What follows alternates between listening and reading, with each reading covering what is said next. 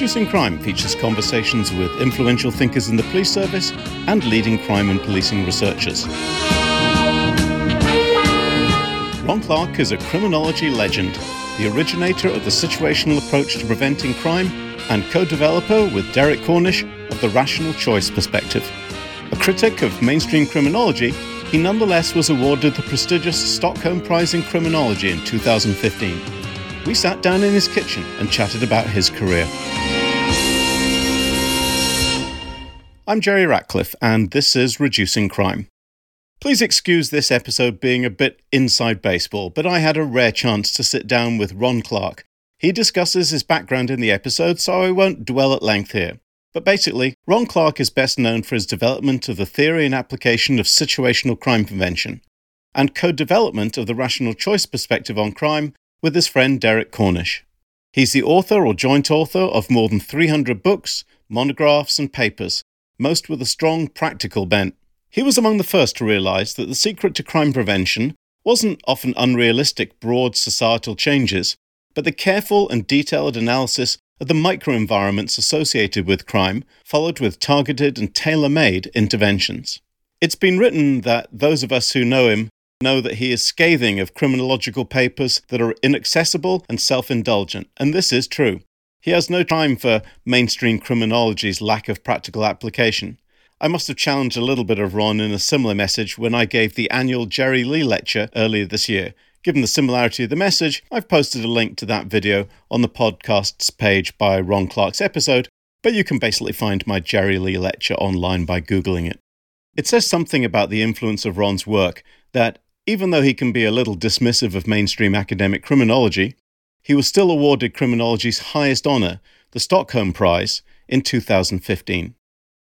Now in his 80s, he retired some years ago to Sanibel Island in Florida. However, his home was devastated by Hurricane Ian in 2022, and Ron and his wife Sheila temporarily relocated back to New Jersey. I arranged to have dinner with them both, but first took advantage of the opportunity to sit down with him in their kitchen for a chat. Just me, Ron, and, as you'll hear, their dog Pedro. You've never been that fussed about the whole academic thing, really, have you? Not really, no. I mean, my academic experience has been so different from most people's anyway. I escaped all the rubbish about having to get tenure and promotion and all that. That sort of just fell into place. I didn't spend a lot of time worrying about that. Much of the academic stuff it's got to be done, and we've got to write those detailed papers, but they are really rather boring, aren't they? I think that's an understatement. I think if you look at most practitioners, you ask them to read an academic journal article, I think they'd sooner take a bullet in the chest with a bulletproof vest on. You know, it's like, go on, just test fire the gun at me. I would sooner do that than read an academic journal article. Yeah. And I feel their pain, because I'm kind of the same, you know. You read the introduction and it's okay, you read a bit of the literature, it's okay, and then before you know it, you flip a page and it's a pile of equations. Yes. I can't understand most of them. In fact, I do skip that stuff and just look at the intro and the conclusions, and that's about it. It was funny, I was talking to Ken Pease just the other day. Yeah. And what was really interesting is that you and Gloria Laycock and Ken Pease all started in the psychology route. Yes, we were, all of us. So is it something about starting with psychology that you then transitioned to being more practically oriented people?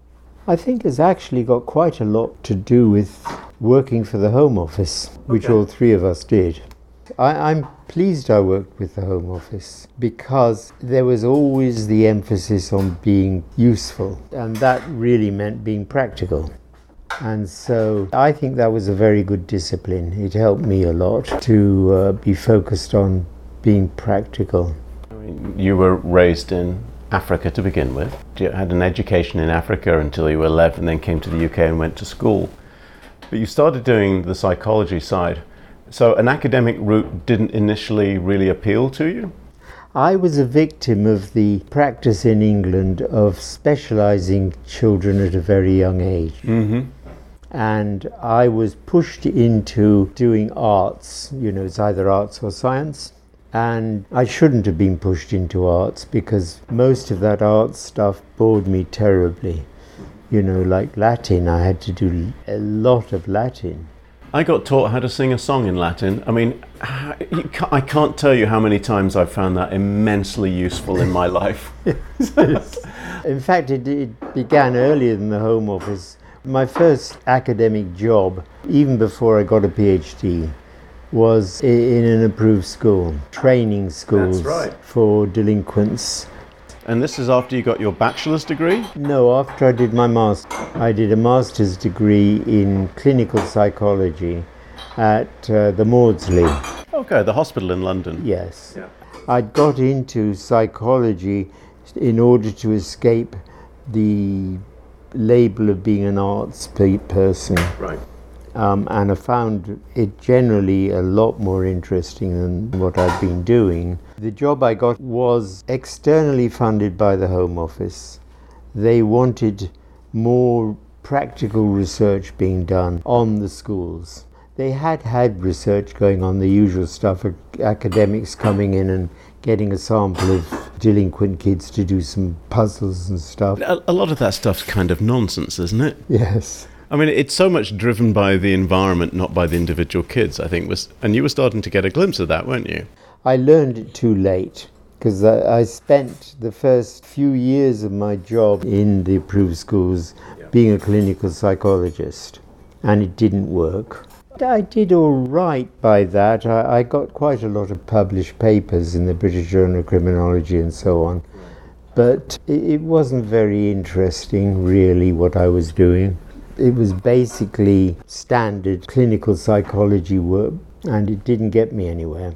But purely by chance, I found some Home Office statistics that were routinely kept that no one had told me about on absconding. And I was really surprised at the very large differences in absconding rates between different schools. And I thought, my goodness, this is interesting. But at that point, I had just about completed my time at Kingswood Schools, and I was writing my PhD at that point, which was mostly clinical psychology stuff. I mean, basically the simple problem was trying to find any differences between boys who ran away and those who didn't, in the hope this would teach you what kind of treatment to provide. And the fact is, I found almost nothing that differed the two groups. So all of that was wasted, really, except at the end I discovered that there was tremendous variation in the number of absconders from different schools, which was an eye-opener to me. Because the kids were all the same pretty much in the schools, weren't they? Pretty much the same. Close enough, right? And they were also mostly allocated to go to the schools nearest their home. So it wasn't anything about their specific characteristics that put them in different schools. They were pretty much all the same. Yeah, but the schools had very differing absconding rates. And one of the main sets of variables were opportunity variables that I could measure. And that led me to think more and more about the effect on people's behavior of their immediate environment. But this must have gone against pretty much how most of British criminology was thinking at the time. Yes, it did. And pretty much how I think most of British criminology currently thinks, to be honest. It's true, it is. So why do you think nobody had paid really any attention to the situational factors? Why was this just not a thing? I don't know. It's an interesting question, actually. Well, mostly the people working in these fields, people who were like psychiatrists or psychologists, and they were focused on individual differences. Right. There wasn't a body of people that was looking at the environments. There still isn't. But it still feels kind of niche within academia and criminology, doesn't it? Is. Yeah. And I was actually a bit frustrated by all of this, because I thought, this is important. And why are we being channeled into doing this individual differences stuff? Because increasingly, as you were finding, that it's really difficult to get people to change their individual motivations and drivers. Yeah. I mean, I know they're finding interesting studies, but is it anything that's really practically valuable?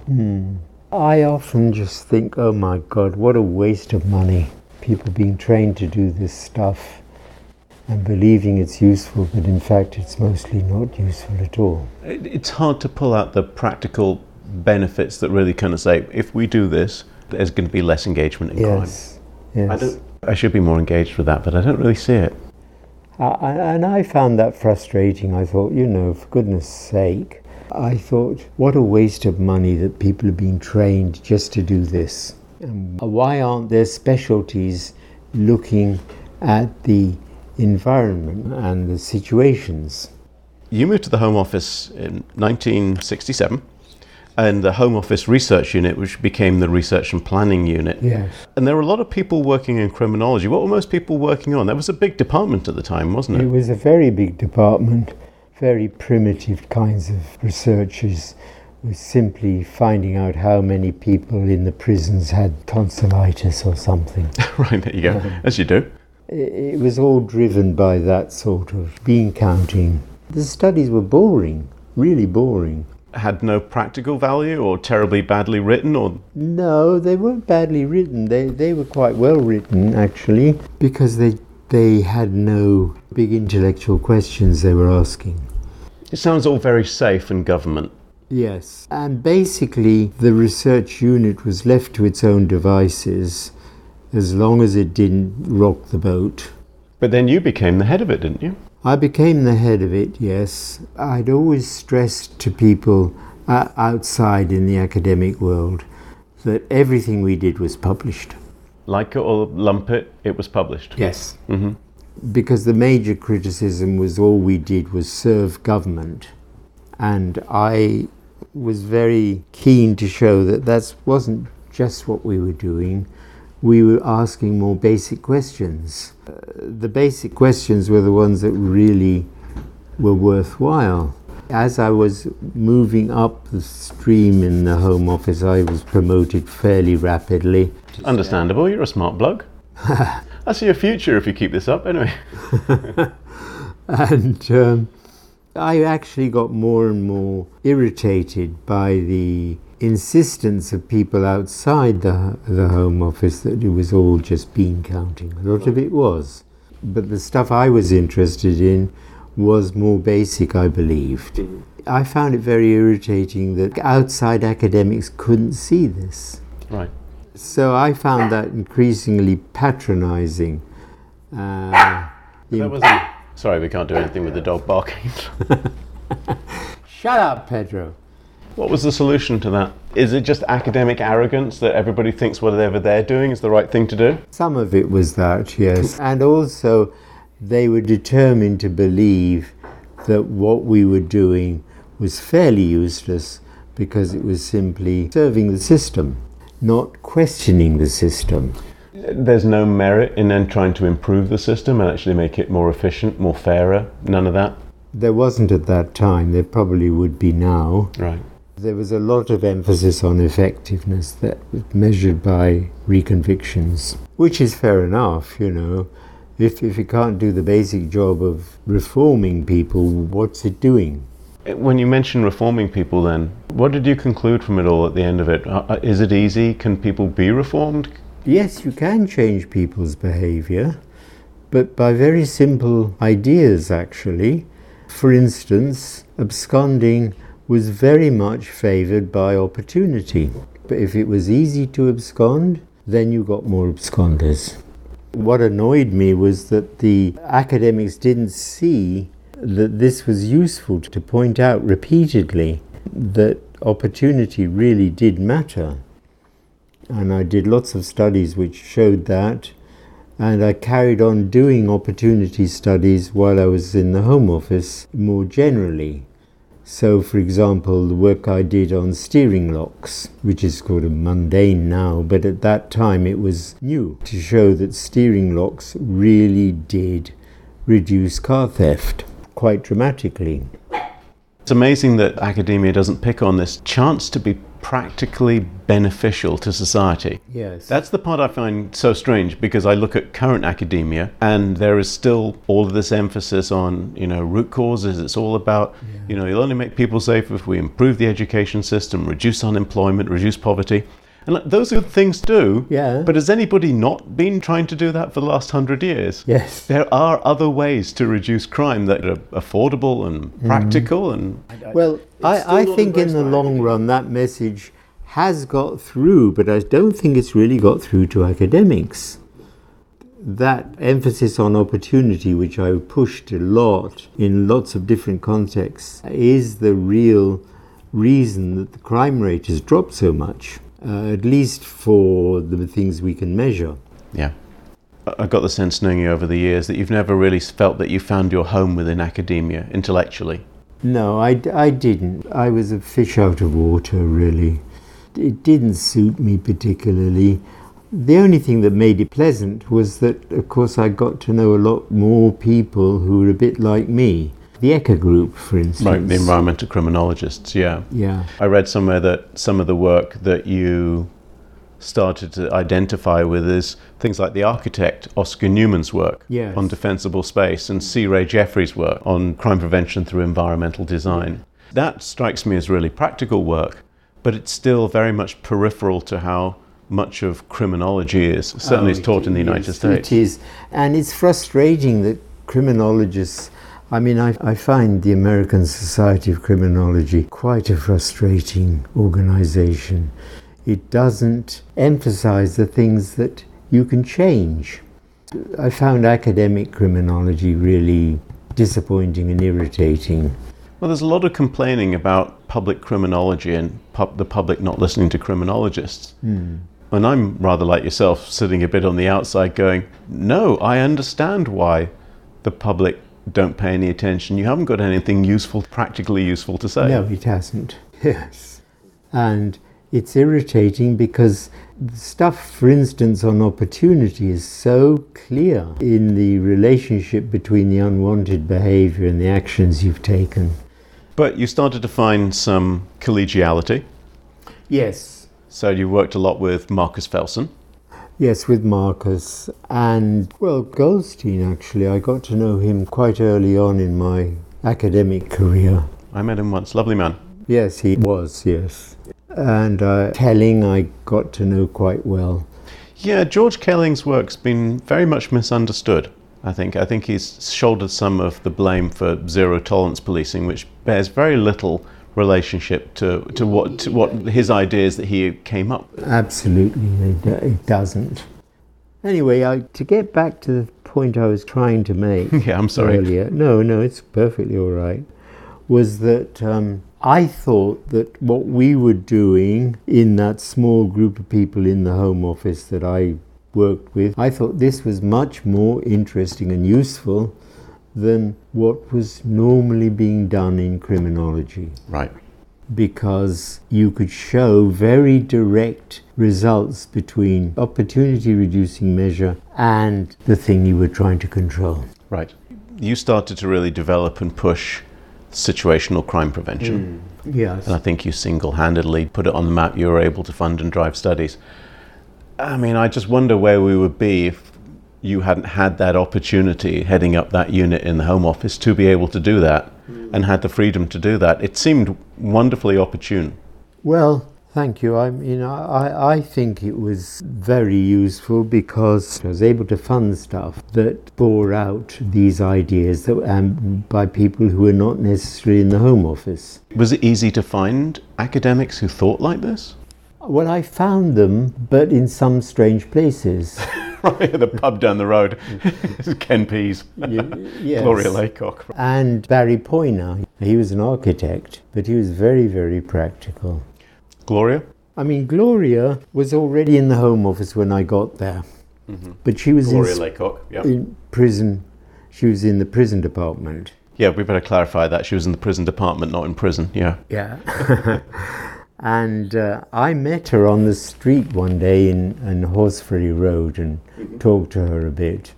And she said that she was very fed up with her job, found it very boring. So I said, why don't you come and ask for a transfer to the research unit? Because I think you would find some of the things going on there much more useful and interesting than what you're being asked to do at the moment. Right.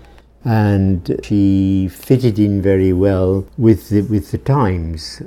her PhD was on escapes from prison, which fitted the absconding work and... The opportunity structure? Yes. Yeah. Do you think that's important for people to find an intellectual community? Because I know that, we still have the group of environmental criminologists, but it's a relatively small group compared to much of mainstream criminology.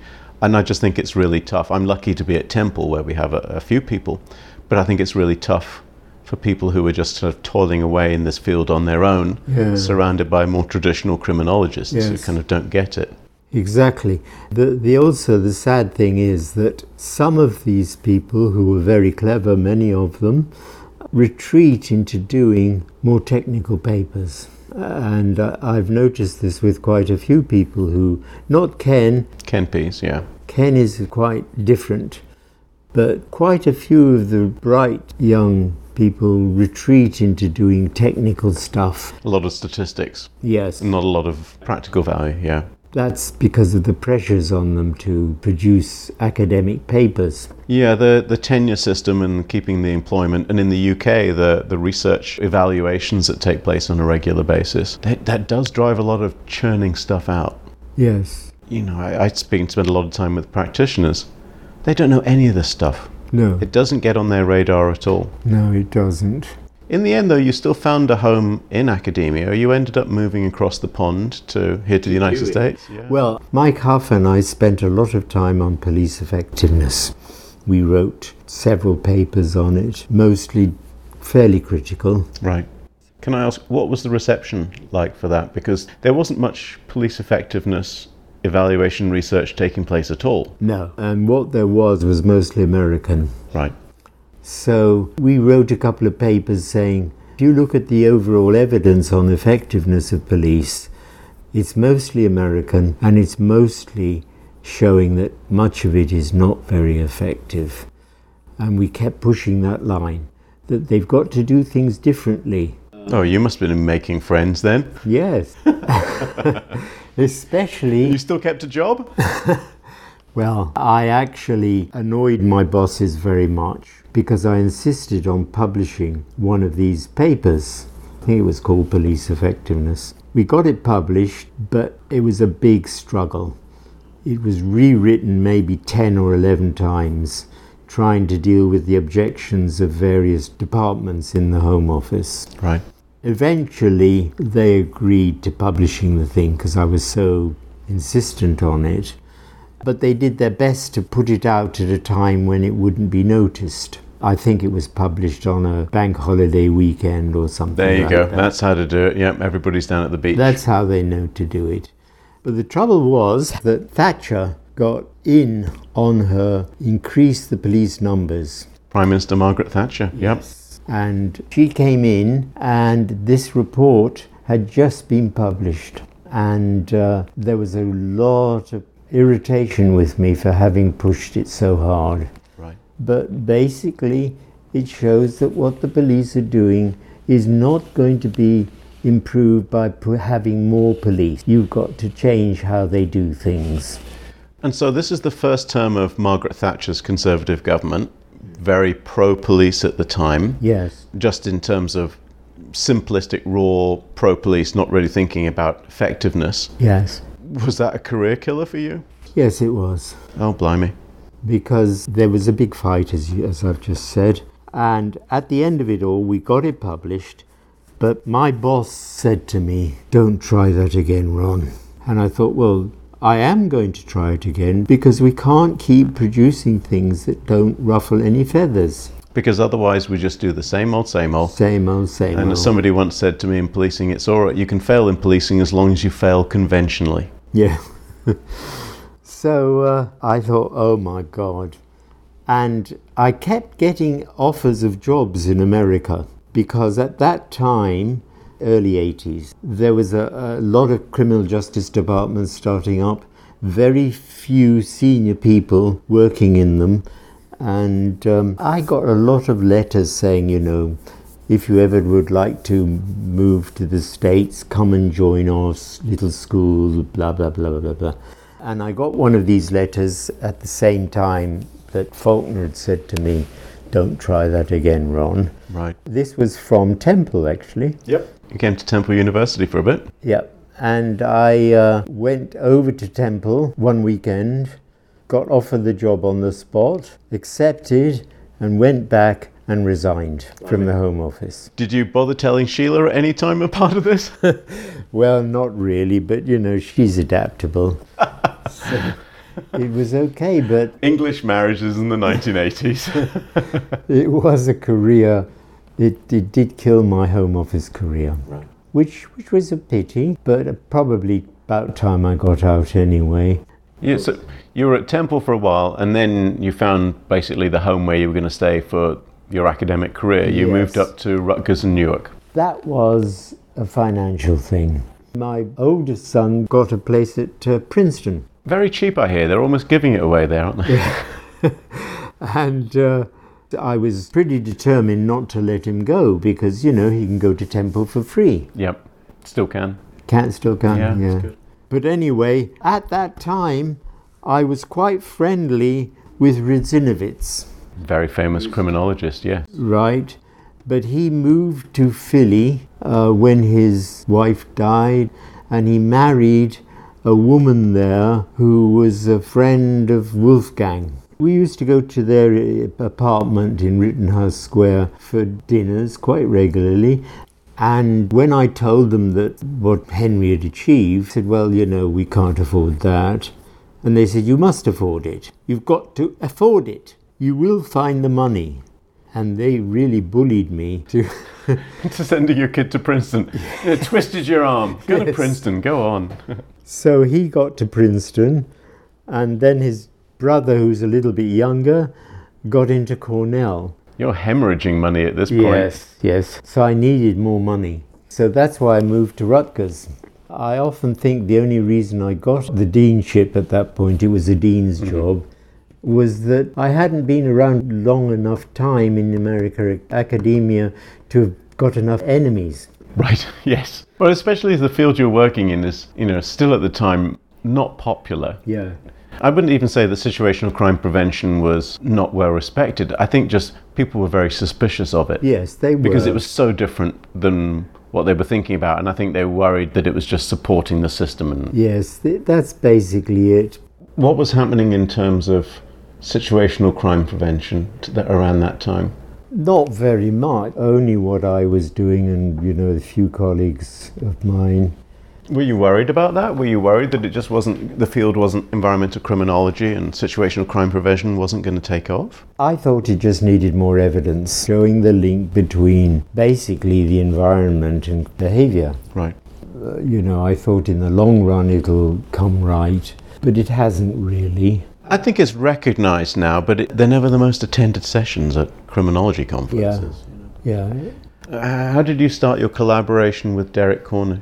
Derek and I were at Bristol University together. Okay, way back in the day. He was actually a year ahead of me, but he had a motorcycle accident, and so he dropped back and joined the same cohort as I did. He was doing philosophy and English as his majors, and I was doing philosophy and psychology. And we just got to know each other and became mates, as it were. And I worked a lot with him. He's a very smart guy. And various things I've written, I couldn't have done without him. I mean, the work that you did together, you guys really founded the rational choice perspective, Yes. which is a linchpin. It's a huge part of how we think about opportunity reduction and crime prevention Yes. worldwide now. We built that together between us, and he contributed just as much as I did. But he's one of those very bright people, you get them in academia, who just can't publish, not on their own. Yep. That role in academia, that necessity, it's not for everybody. And it's not an indication that people aren't bright. No, it is not. And a lot of incredibly bright, smart people do linger in places where, what is that the elegy written in a country churchyard by Thomas Gray? Full many a flower is born to blush unseen and waste its sweetness on the desert air. I had a classical education.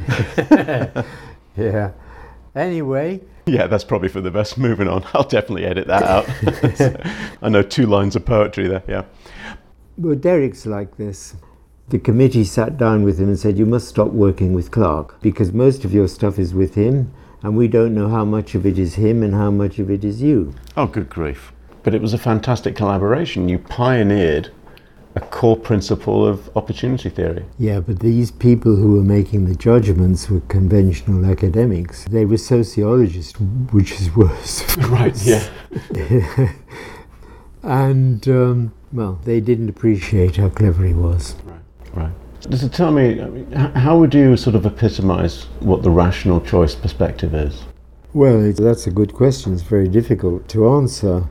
I would say something like it's an attempt to explain people's behaviour by thinking very carefully about what they think they're doing and what they are trying to do, but often they're not aware of what are the forces acting on them.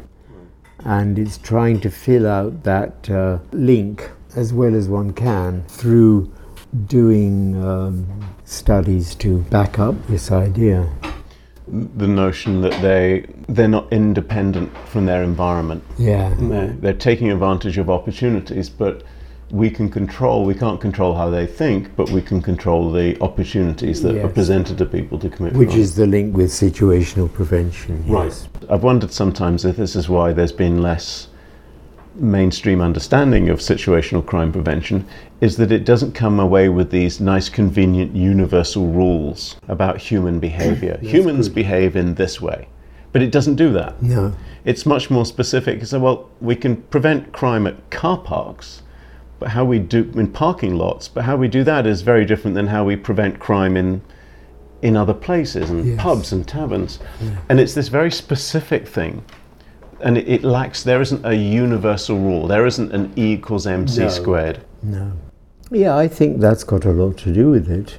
It's very hard to explain to people your point that preventing crime in a parking lot is very different from preventing a car being stolen generally. Right. It's a very different set of ideas. And I think it's that lack of generality that makes all of this stuff that I do a bit difficult to understand, except, when you go back to basics like opportunity matters. Thinking about situational crime prevention and the rational choice perspective, where do you think have been the successes? I got very interested in suicide. From a research perspective, not as a passing how to spend your weekend, yes, okay. But you probably read the British gas suicide story. The British coal gas story is famous, yes. Yeah. Sorry to interject and break the fourth wall, as it were, but even though I just said the British gas suicide story is famous, here's a brief summary in case you haven't heard of it. In the 1950s and 60s, a popular method to take one's own life in England and Wales was basically to stick your head in a gas oven and asphyxiate. It accounted for more than 40% of suicides. Between 1963 and 1975, suicides in most European countries increased, but in England and Wales it decreased substantially. This coincided with the progressive removal of the harmful component, carbon monoxide, from the UK's gas supply, effectively removing the gas oven as a suicide option. So even though people were still highly motivated, removal of an easy and accessible opportunity did not result in substantial displacement to other arguably more difficult or painful methods of suicide. Instead, it seemed to reduce the number of suicides in total. Ron and his co-author Pat Mayhew wrote, "The conclusion is that blocking opportunities, even for deeply motivated acts, does not inevitably result in displacement." The implications for criminology were huge. It showed that changing a person's motivation did not have to be central to crime prevention. Instead, removing the opportunity or the situational means could be a mechanism for crime reduction. Thus was born situational crime control. Okay, back to Ron's story. I worked with Pat Mayhew, but nobody seemed to mind too much if Pat was doing it. A lot of people say to me, "Oh, I think that was a lovely paper," but of course they don't really mirror it in their work. Somehow they enjoyed reading it, but it doesn't add up to anything for them. Malcolm Gladwell He has 6 of our graphs in his book. And I think you also probably don't give enough credit to, there is a growth of environmental criminologists. And of course, we're not talking about people who care about oil spills in Alaska, but we're talking about criminology of the built environment and the wider system. The growth of crime science stems from your work. We wouldn't have crime science, a lot of departments, without the rational choice perspective and Marcus Felson's work on the routing activities theory. I mean, this stuff has been driving crime science now as well. Yes, it is, isn't it? Because it applies to more than just the built environment. Yes. Any kinds of structures or environments we can design in crime or we can design out crime. That I think is true. A few years ago, you won the Stockholm Award, the Stockholm Symposium. That must have felt like some justification of the work. Yes, I mean, that's a considerable recognition. Yes, I must admit I was very pleased to get that. It wouldn't have happened if Mangai Natarajan hadn't put together a very good case for it, and she got a lot of people involved with that. So I was very pleased to get that, and I've never had any kind of recognition or reward from the ASC. No, and I've often pondered that it is a very staid organisation. Yeah. It's quite surprising. It's the home of very safe, very traditional, very uninfluential criminology. Yep. Sorry, ASC, but that's the truth. There you go. It is. More recently, they sort of said, wouldn't you like to be a fellow or something like that? And I said, no, thank you. I'm fine without it. And I am, of course, because the Stockholm thing is more important. And what's more, it comes with money. Oh, well, that's kind of handy, seeing as how your wonderful home in Sanibel got trashed by Hurricane Ian. Yes. Yeah, which is devastating because Sanibel's quite beautiful. Yep. I think what's nice to see is how many people have come from an environmental criminology, crime science kind of background who are now working in the practical field because they're working in government, they're working in police departments. I think that's been a plus, wouldn't you say? Oh yes, yes, I think it has. But academically, I don't think we've done ourselves a lot of good from the point of view of academics. What should we do differently? With more examples of the basic principles holding up. I wonder sometimes if we've got lots of research and evidence. It doesn't mean necessarily that mainstream criminology is engaging with that evidence. No. I sometimes wonder it's not the lack of evidence, it's just they want to do it in these very narrow, defined ways that are incredibly difficult to change, whereas here's a way to make people safer, but this doesn't change the system, right? Because this really isn't working about the criminal justice system. Mm. This is about preventing people getting into the criminal justice system in the first place by just redesigning environments so that it's hard to commit crime. Mm. But that doesn't change the system, and I think that's possibly its lack of appeal. Maybe. But I don't know. I don't know either. I think a lot of people are still suspicious of situational crime prevention. They still think it's simple-minded and not really grappling with the things that matter in life. But perish the thought that people are less victimised by crime, eh? Yeah. You recently published a book of successful case studies, problem-oriented policing. It was edited by yourself and the marvellous Mike Scott down at Arizona State University in the Crime Science series. It's a wonderful collection of chapters by some really great people involved in that. That must have been a lot of fun. It was very enjoyable. Mike was a tremendous person to work with. And one of the things I've learned working with practitioners over the years is they really appreciate case studies. Yes. Because it becomes concrete to them rather than just sort of, here's some abstract ideas about how this might work. It's like, no, here's somebody actually really doing it in Cincinnati or yes. doing it in Vegas or in London. Yeah. Really nice piece of work. Problem-oriented policing, successful case studies. I'm now trying to write a book of the same type of successful case studies of situational prevention of suicide. And that's got to be something that's hugely important. I was actually teaching today, doing some training for some police officers, and I was talking about not just the British coal gas story, but also the changes to the Bloor Street Viaduct in Toronto, yes. whereby, using fencing, they went from 10 suicides a year to 1 suicide in 10 years. That's right, that's the sort of thing. I'm working with David Lester. Do you know him? No. I'm just not a very social guy. I don't know anybody. Anyway, he's been at Stockton University now all his life. He's a Brit. I think he's got something like 3,000 publications, something like that, something colossal. Good grief. Does he sleep? Is he like a vampire and just keeps going through the night? Okay, now I'm feeling like an underachiever. Thanks for that. Yeah, great. He writes a lot of very short papers. Blimey, if that was me, it'd be like a sentence long to be able to churn out that many. Yeah, he really has got something like 3,000. That's spectacular. All right then. And he's at Stockton University, which is in Atlantic City. He's a very interesting guy. As I said, he's English. I seem to gravitate towards English people. Yeah, we kind of hang around together after a while, don't we? We have a shared sense of appreciating warm beer. Well, look, Ron, this has been lovely. Yeah, it's good. Thanks for spending some time with me. I very much appreciate it. Not at all. You know, your work has been hugely influential and has driven so much crime prevention. Even though underappreciated by mainstream criminology, there are a lot of people who are not victims of crime that would be otherwise, who don't know how much they really appreciate it. Well, you know, some criminologists actually practice situational crime prevention in their everyday lives, very much so. You find that they're doing all the situational crime prevention measures they should if they want to protect themselves from crime. Right, but they just don't like to acknowledge it professionally. Right, or they don't even realize what they're doing. No, and that's the important thing about it, is it provides, I think, especially for people who are learning about crime prevention, it provides a structure and a framework that once you learn about it, does feel like it's common sense. But that's the problem with common sense. It's not as common as people think it is, and you really need to think about it a bit more. Yeah. It's all good stuff. Well, you've made a marvellous contribution to the field, and so we're very grateful. Thank you. This has been fun, Ron. Cheers.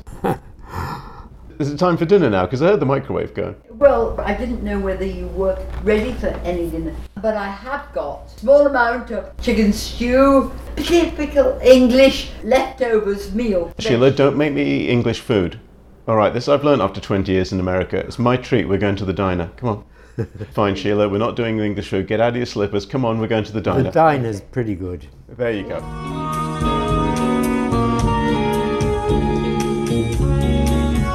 That was episode 62 of Reducing Crime, recorded in the wilds of New Jersey in January 2023.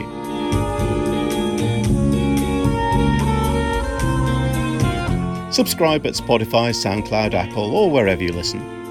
New episodes are announced on Twitter at @reducingcrime, and I personally lurk at Jerry_Ratcliffe. Transcripts and Excel spreadsheets with multiple choice questions for every episode are available to instructors. Just ping me. Be safe, and best of luck.